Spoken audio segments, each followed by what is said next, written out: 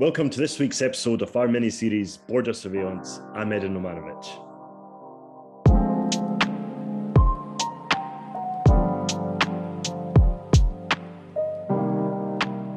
There are literally hundreds of companies all over the world which develop and sell surveillance technologies which are used to spy on people, their phones, and the internet, making everything from malware which is used by governments to hack into phones to mass internet surveillance tools which can monitor entire countries' internet traffic.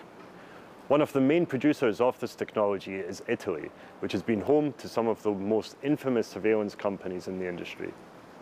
To find out why, I spoke to two investigative journalists, Lorenzo and Riccardo from IRPI Media, who have been digging into some of the most important companies, tracking this industry, and how it's managed to thrive by capturing government decision-making. Enjoy. Okay, Riccardo and Lorenzo, thank you so much for your time today. Could you just kind of briefly describe IRPI Media and how you got involved? Yeah, IRPI Media is the first investigative web magazine in Italy. We are the media outlet of IRPI, which stands for Investigative Reporting Project Italy. We are a center for investigative journalism. And we are trying to cover surveillance since a couple of years at least, with a number of contributors, and among them there is Riccardo, and that's why we teamed up for this investigation. Fantastic. How did you both get into investigative journalism? I'm always fascinated with people's journeys. For me, it was. Since the School of Journalism, I was fascinated by investigation. And I realized that it was easier trying to do cross-border investigation just rather than national investigation, because there was a broader audience first, and there was a broader number of colleagues keen in collaborating with cross-border topics, and mafia is a very fascinating one subject, and Italian reporters are there's a high demand for mafia expert abroad, and that's how I found myself in investigative journalism. So your kind of background is in investigating the mafia then? That was the starting point, yeah. And that was the first expertise IRPI had at the very beginning. Now we try to cover more subject, but at the beginning we were basically the Italian reporters covering mafia everywhere in the world. Wow. And then you moved on to something safer, like government spy agencies. Exactly. Exactly. So what about you, Riccardo? Yeah, for me, it's a different story because my background is I got a master's degree in mechatronic engineering. Wow. So I was on the side of studying technology and how it works. And then during my master thesis, I realized that there was something missing in this whole technology sphere. So like no real critical thinking in there. And I was also fascinating while I was younger about journalism. So I tried to start writing about journalism, about tech and journalism. And then in the end, I ended up with this like huge curiosity regarding the surveillance market in Italy. I've seen there were like stories, infamous companies and so on. So I was like, okay, I would really like to dig into this. And then I met the guys from IRPI and IRPI Media, and yeah, I started collaborating with them. That was the spark that led me to the surveillance sector in Italy. Brilliant, man. You've gone from a slightly kind of more lucrative industry in engineering to a bit of a less lucrative investigative journalism, but far more interesting, surely. I can imagine. Indeed. Yeah. So I think today we're going to talk about, I think, the most recent stories that you've published. You published them in Italian first, and we're recording before the English versions, but the English versions are published as well by the time this goes out. Should we maybe start on the first story, on Cyphergate? The first story is about this Italian company, which is quite new, and it's training and it's gaining in momentum, at least in Italy and also abroad. The name of the company is Cyphergate. This company basically sells a wide range of products that go from active surveillance and intrusion to cybersecurity. So they offer both the offensive and defensive ones. In our first article, we dig into the offensive ones because what was interesting about them is that they describe themselves as the new leader in this market, and as a benchmark, they put in their internal documents and presentations the name of two infamous companies, which are Palantir and NSO. This is why we focused on them. Their offensive tools are quite interesting because they both sell a product which is a sort of business intelligence platform called DSINT, meaning digital signal intelligence. And this platform looks like the tools that Palantir offers. So basically, it scrapes and collects information from the open web, so social media accounts and other kind of data sets. And then thanks to algorithm, it can extract information from this data. And algorithm meaning that they have natural language processing algorithms, so they can extract meaning from this data, but they also include facial recognition, object recognition. So in this way, they can also like do a search via images and so on. This is interesting, this DSINT platform, because they describe this as a tools to get the right information at the right time, at the right place. So they try to sell this technology both to the corporate sector and also to the government one. So it's as if they want to cover the entire business. The other tool that we dig into was the lawful interception system, which is called Epeius. And this is like the tool that Cyphergate wants to use to enter into the market following the footsteps of NSO. This Epeius tool is already used by some prosecutor offices in Italy. It's basically a spyware. They use this to retrieve data from smartphones. So they can subtle inject this spyware, this Epeius in smartphones, and they can collect images, chats, calendars, contacts, emails, and so on. It's quite interesting because given that they gave these two pretty impressive benchmarks, Palantir and NSO, it's as if they, although we all know the backstory of these two companies, so Palantir is selling social media intelligence tools that help to surveil and monitor social media. They work for the Pentagon, CIA, they are like quite famous, and NSO as well, with this recent story of abuse of their spyware. It was interesting to see how come that they put a benchmark with these companies. Were they concerned about what these companies were doing? Is Cyphergate willing to follow in the rabbit hole what these two companies have done? Are they concerned or not? And this was quite interesting to see that it doesn't really look that like, given also that we tried to see in which kind of countries they want to sell. An addition about the context. One of the interest for us in Cyphergate was also the corporate structure, because Cyphergate is controlled by a company called Elettronica, which is partially controlled by Leonardo, which is a public state company. Every time that we try to investigate the surveillance system in Italy, we basically found out a kind of connection with Leonardo. Leonardo is always there because it's the Italian champion in the industry. And in this case, also through a long list of partnership, which has not been explicited sometimes, but which are there anyway. Leonardo is trying to use companies like Cyphergate to basically expand his network of collaboration with countries and in sectors that are not particularly interesting for Leonardo as company by itself. But it's a kind of broader system with Leonardo as the main pillar to support everyone.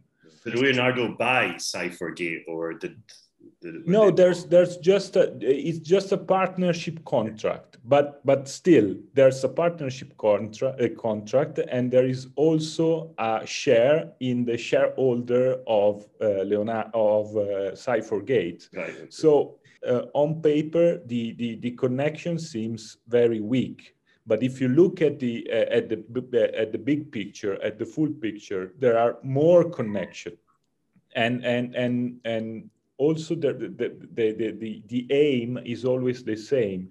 They are trying to, especially Leonardo in the last couple of years, the company is trying to say explicitly that they want to set up a system of companies with the same aim to protect and safeguard the Italian interest. Obviously, through softwares and product to surveil and to export this kind of system also elsewhere in other countries. And that's how we start digging into the connection with the UAE, because CipherGate as in their list of clients, there is also Mubadala, which is a joint, which is a development fund based in Abu Dhabi, and this investment fund in Abu Dhabi is basically trying to set up a proper system, national system of companies involved in the surveillance market in the Gulf area. And CipherGate is among the provider of the technology. One of the problems in this case for investigative journalists is trying to find the license export, to understand exactly what is the features of the product sold in a context like the UAE, which are not a safe country, especially in terms of human rights violations. Right, because it's not like there's just somewhere you can go to see which technologies that surveillance company has sold, or even Exactly. the level of transparency as compared to, for example, if they were selling military equipment. Exactly, and this is exactly the case. One of the problems with the product of CipherGate is that they are labeled as dual use, because they can be used for military and for civil purposes. And in this case, according to the replies we received from CipherGate, the products sold in the UAE are civil goods, so there's no license at all. So basically, you can try to find out what kind of product are sold only through internal documents and through internal presentation, tweets, press release, and documents coming directly from the company. And you're trying to find out basically how a very well-connected, secretive spy agency is selling to a very secretive and powerful intelligence agency. That's the task, basically. Yeah, that's the task. And again, one of the way in this specific context, one of the interesting aspect was also the internal fight among the Emirati and among the different princes of the Emirati in order to control the surveillance industry in the countries. And I mean, probably, because this is just an assumption, we can say, thanks to the evidence we have, but this is still an assumption, Cyphergate is participating to this internal fight in the Emirati because Mubadala, the client we mentioned before, belongs basically to one of the galaxy of one of these princes who wants to take over the control of the surveillance industry in the UAE. And I mean, in this case, we are talking about geopolitical consequences of the choice made by the company to sell their product in a country unstable and unsafe like the UAE. And this is why this story matters. And this is why this story has consequences that goes beyond the simple selling of a surveillance tool. There is more than this. There are political consequences for this. And like, what is the record of using surveillance in the Emirates? Because it's usually kind of held up as somewhat of more economically progressive part of the Gulf region. Do you know anything about the use of surveillance and its general human rights record in the Emirates? We looked into this because one of the most recent news was regarding the Prime Minister of the Emirates, the Prince of Dubai, which used Pegasus, the NSO spyware, to monitor his ex-wife and her lawyers, which were based in the UK. And this was quite recent news, given a UK court claimed that this happened. So this was already one of the cases of abuse. But when we look more generally to the recent past of the UAE, we see, for example, that the presence of dark matter, this company, which was basically started off as at the beginning, there was a team of US citizens working for the UAE within Project Raven, which was a secret project that was developing tools to carry out surveillance on behalf of the UAE. This Project Raven later on ended up in the hands of Dark Matter, this Abu Dhabi-based company, which basically developed monitoring tools, spywares, to spy on nearby countries. For example, they spied on the Emirate of Qatar, but also on the citizens in the UAE. So we have a track record of violations done by digital technologies in the UAE, which is well known, well documented. There's been lots of investigations regarding this. And just recently, a human rights activist from Saudi Arabia sued Dark Matter and 3 US citizens that helped the company with giving out 0 days, so vulnerabilities that were meant to be used in order to inject the spyware. So we know that the UAE is prone to abuse this kind of technology. And it was really worrisome to see that Cyphergate was willing to sell to this country, albeit they were selling to this investment company, Mubadala, and also to the prince, to the Sheikh Mohammed bin Zayed, which is the vice supreme commander of the UAE. And it was interesting. And also part of the difficulties in our investigation was that the company claimed that this technology was only going to be used for the corporate sector. So basically, according to them, they didn't sell this for governmental uses. But at the same time, from some articles that we found online, it was written that the Mohammed bin Zayed was going to use this platform, this business intelligence platform, for its personal interests, so to monitor what was happening around him. And this is quite concerning from our perspective. And when you said that it's classified as a civilian product, that means that the Italian authorities have no say or insight into who it's sold to and no control over that. Is that right? Exactly. Also in terms of possible pattern that the civil society can follow to try to understand what we have at stake in this case. I mean, the possibilities are very limited because we can't file any freedom of information request to any industry because there are no license, no public license involved.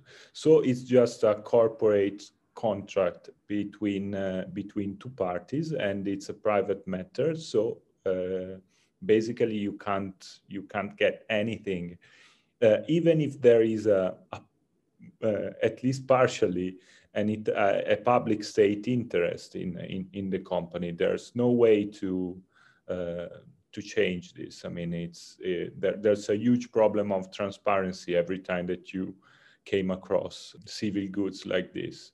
And its other product, you said it was a form of spyware, so kind of similar to the one sold by NSO Group, which is quite notorious now, company based out of Israel that its products were used to target human rights defenders and journalists around the world. And they sell a similar product to that. They have this product, but they didn't sell it to the UA. So they claim to have only sold the DSINT platform, so the social media intelligence, business intelligence platform. But what was really interesting, thanks to digging into the Hacking Team emails that were published years ago by WikiLeaks, is that we found a reference to one of the capabilities that this DSINT platform has. Basically, this platform can collect information from social medias, online, and other kind of databases, but they can also interface with data collected from lawful interception tools. This is why one of the emails between the CEO of Hacking Team and the then CEO of CipherGate, they were discussing about the possibility to integrate RCS. RCS is the platform developed by Hacking Team to basically carry out lawful interception. So what they were saying was like, we sell DSINT, this gathering platform to analyze information, but we can put on top of this also lawful interception tools. So we would like to integrate your platform into this one. So what does this mean? That they might be not carrying out interception themselves directly, CipherGate, but at the same time, they can easily collect, analyze, and provide you information based on intercepted data. And this is quite worrisome if we put this in perspective with respect to what we were previously talking about regarding the Emirates. Also, if we think to the past, they used the 3 different hacking tools against Ahmed Mansour, the so-called $1 million dissident, because the Emirates tried to hack into his devices using Hacking Team tools, FinSpy tools, and then NSA Pegasus as well. So this became also a matter of what the company declares to the states and what they actually are selling there. Because, for example, they told us it's civil goods, so there's no lawful interception. There's no technology in there that can be considered dual use. But then where should we draw the line? I mean, if this platform can suck into intercepted data, analyze this interception, and provide useful information to police agencies and other authorities in the Emirates, where should we draw the line? Is it really civil goods? And also, does social media intelligence, like collecting information openly available online, which the company itself says that this company, this data that we collect, it's not to be considered as private data, it's available online, so there's no real infringing on that. But then once again, this could be like monitoring activities of people that might be protesting against the Emirate government. So is that really only civil good? Because probably the dangers are quite real. Well, I mean, definitely, if you kind of look at the amount of information you can get through open source materials, I mean, I think people would be shocked, A, at how much information you can get, and B, at what is actually considered open source techniques. Like, I mean, it goes well beyond, I think, people's expectations of what they could get. And I think, like, to say that it's just a purely civilian good and therefore isn't controlled isn't quite right, because it's one thing to have access to all the data, which is obviously a huge issue, but it's kind of meaningless unless you have this kind of black box software system that's able to analyze it and then basically give that intelligence to the customer. So it's absolutely pivotal, I think, in any state's kind of surveillance architecture. that decent system. At least in this case, the company, we pushed the company to answer to this question, and they told us that they didn't provide these capabilities to the UAE. So once again, they're claiming that they only saw the DSINT platform used for social media intelligence, business intelligence, but there's no integration with intercepted data. This is what they stated to us. Yeah. And also in the other case of foreign countries where you have the same technology, it's not clear exactly what technology they export for which purposes and where.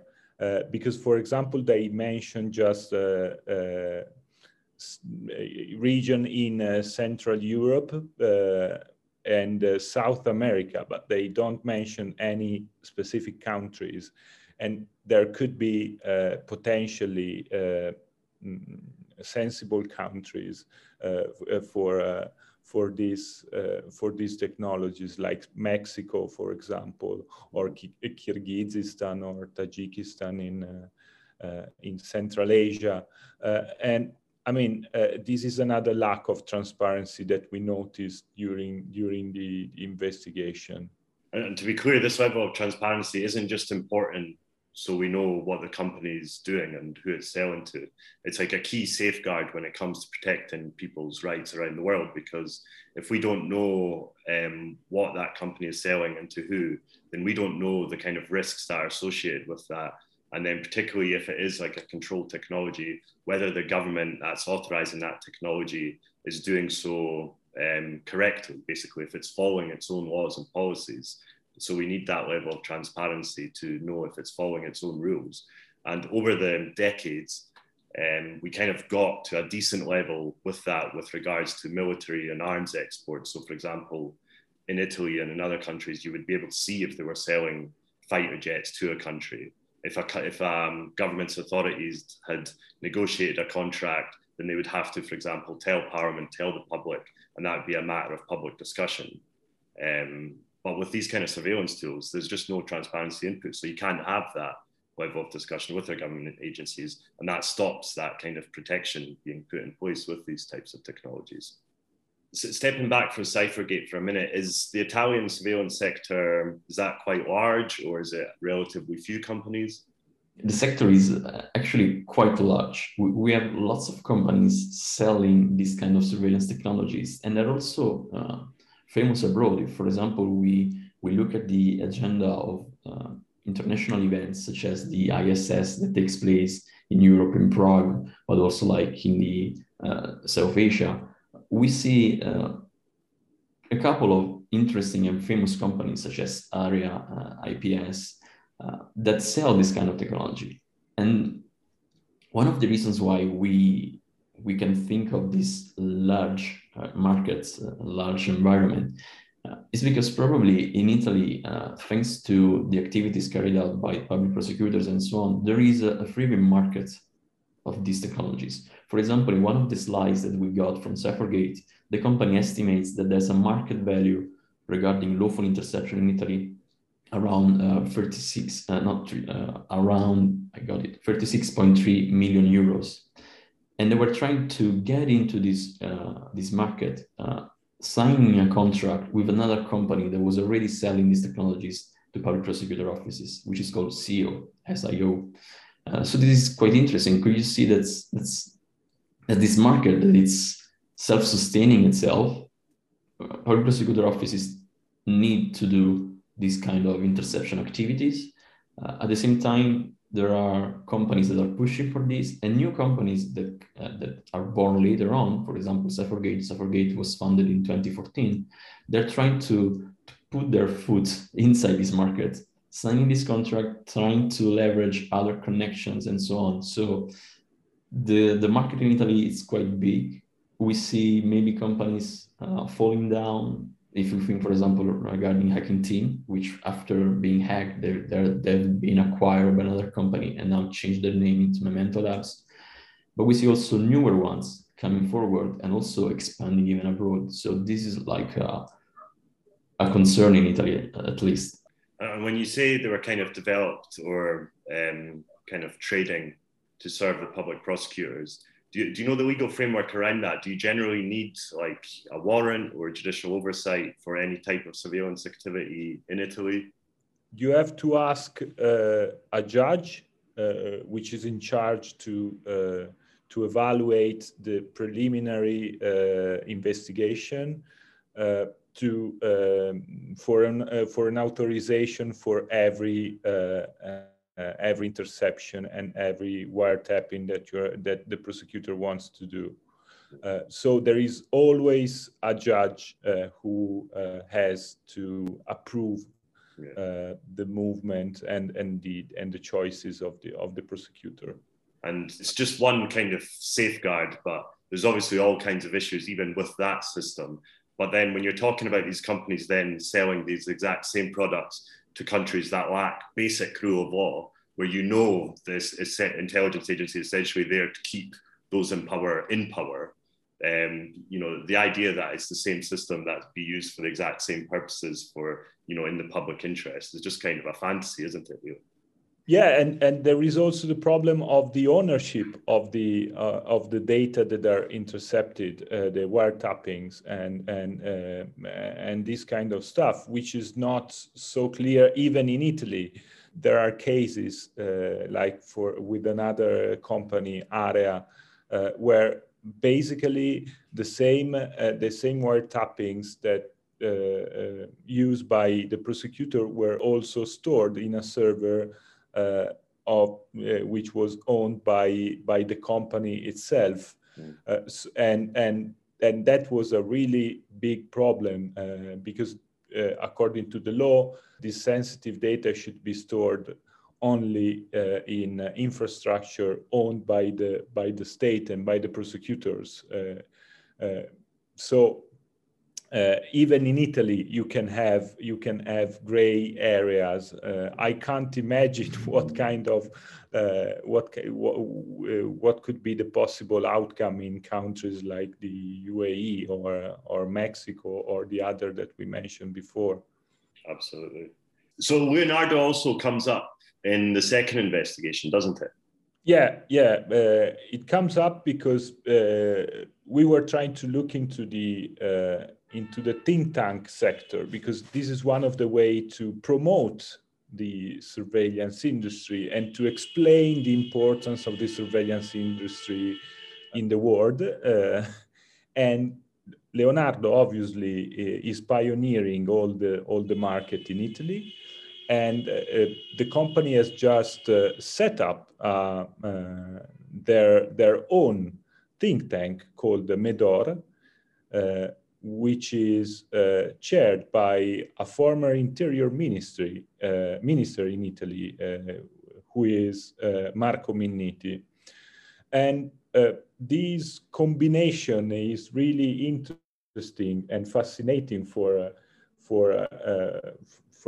the Italian perspective, because we have one of the interior minister who basically invested more in all the security narratives during his mandate, who is now chairing the leading think tank of the leading company in the surveillance and security and defense sector in Italy.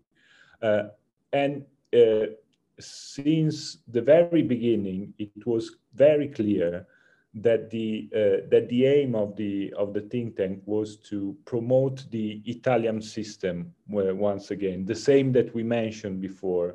So these capacity of the Italian companies to collaborate together in order to promote a complete product to secure communication, to surveil people, to control borders, every kind of need that you can have. The idea is to promote a kind of made in Italy also in this field.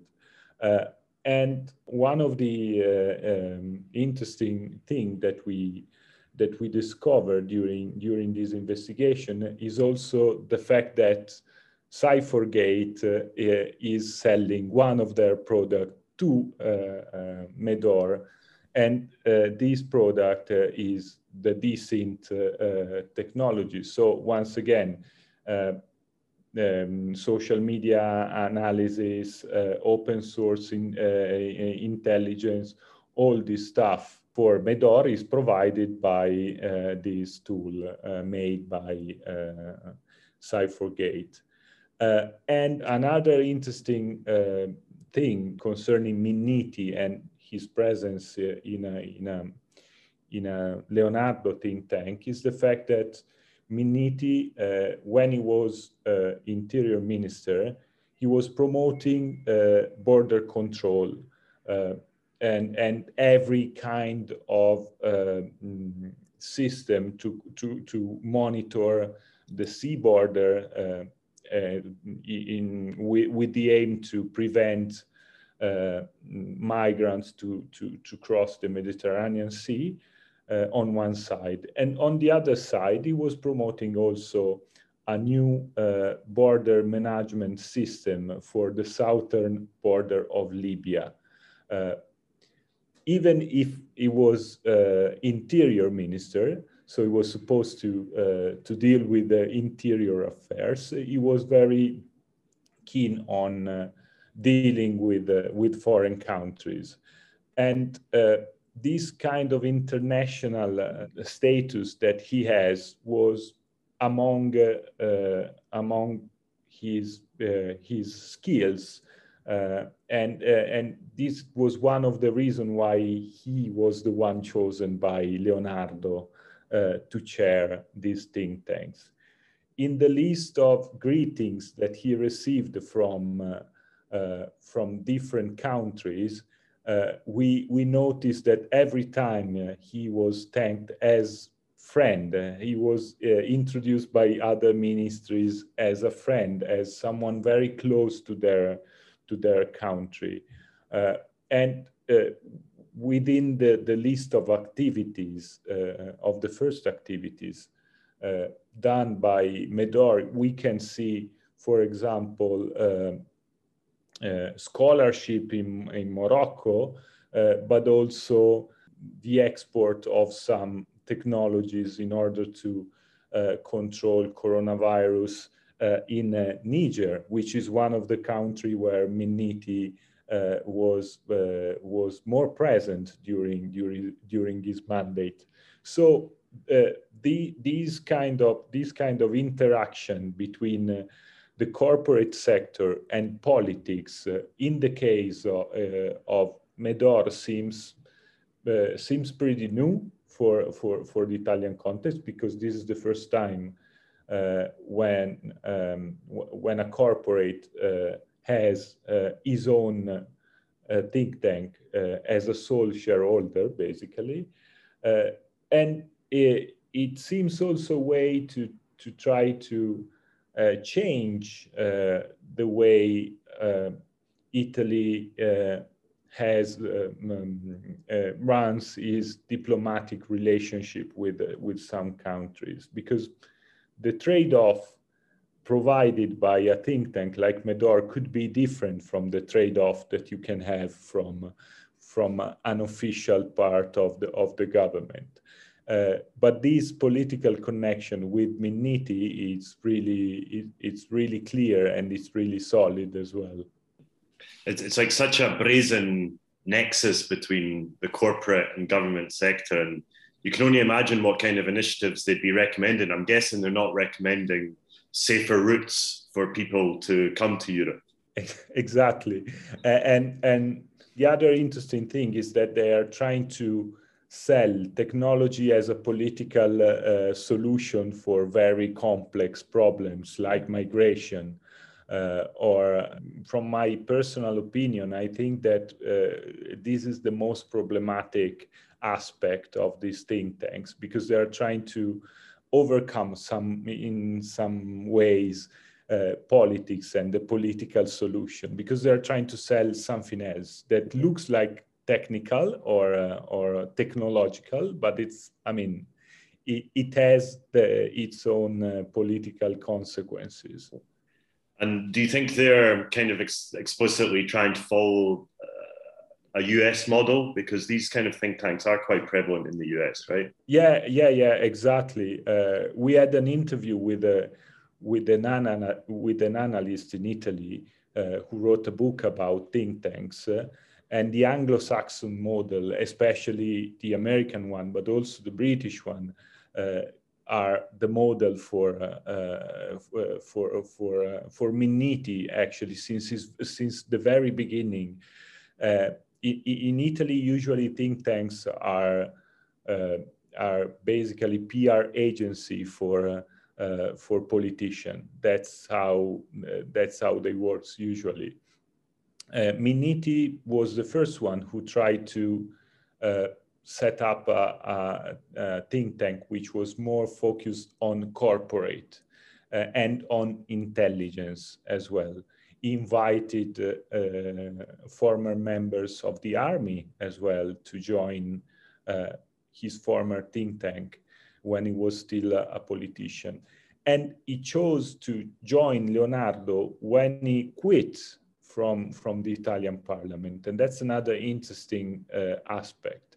Usually, these kind of connection are built during the period of time when a politician is at the parliament.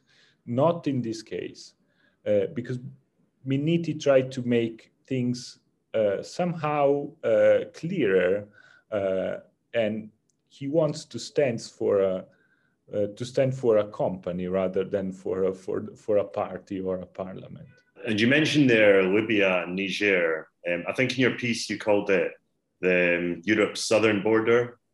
With Minniti and with other interior ministries, one of the attempts of the Italian government was to externalize the control of the border and to try to draw the Italian border southern and southern every time. Basically, the idea is to give the technology to manage the borders to countries who lack this kind of technology in exchange for basically the control of the migrants. The aim is always to stop the migration flows towards Italy. And this strategy has been initiated in 2015 with the EU-Africa summit in Malta.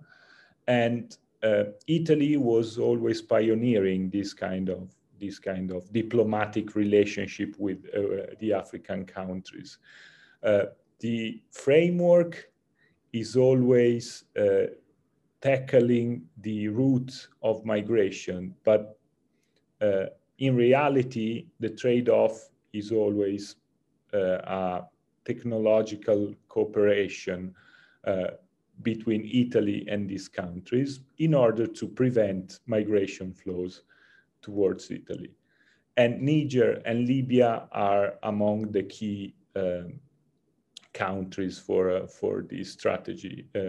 Niger, because it's a transit countries, and Libya because it's the main departure of the migrants coming from the Mediterranean Sea to Italy.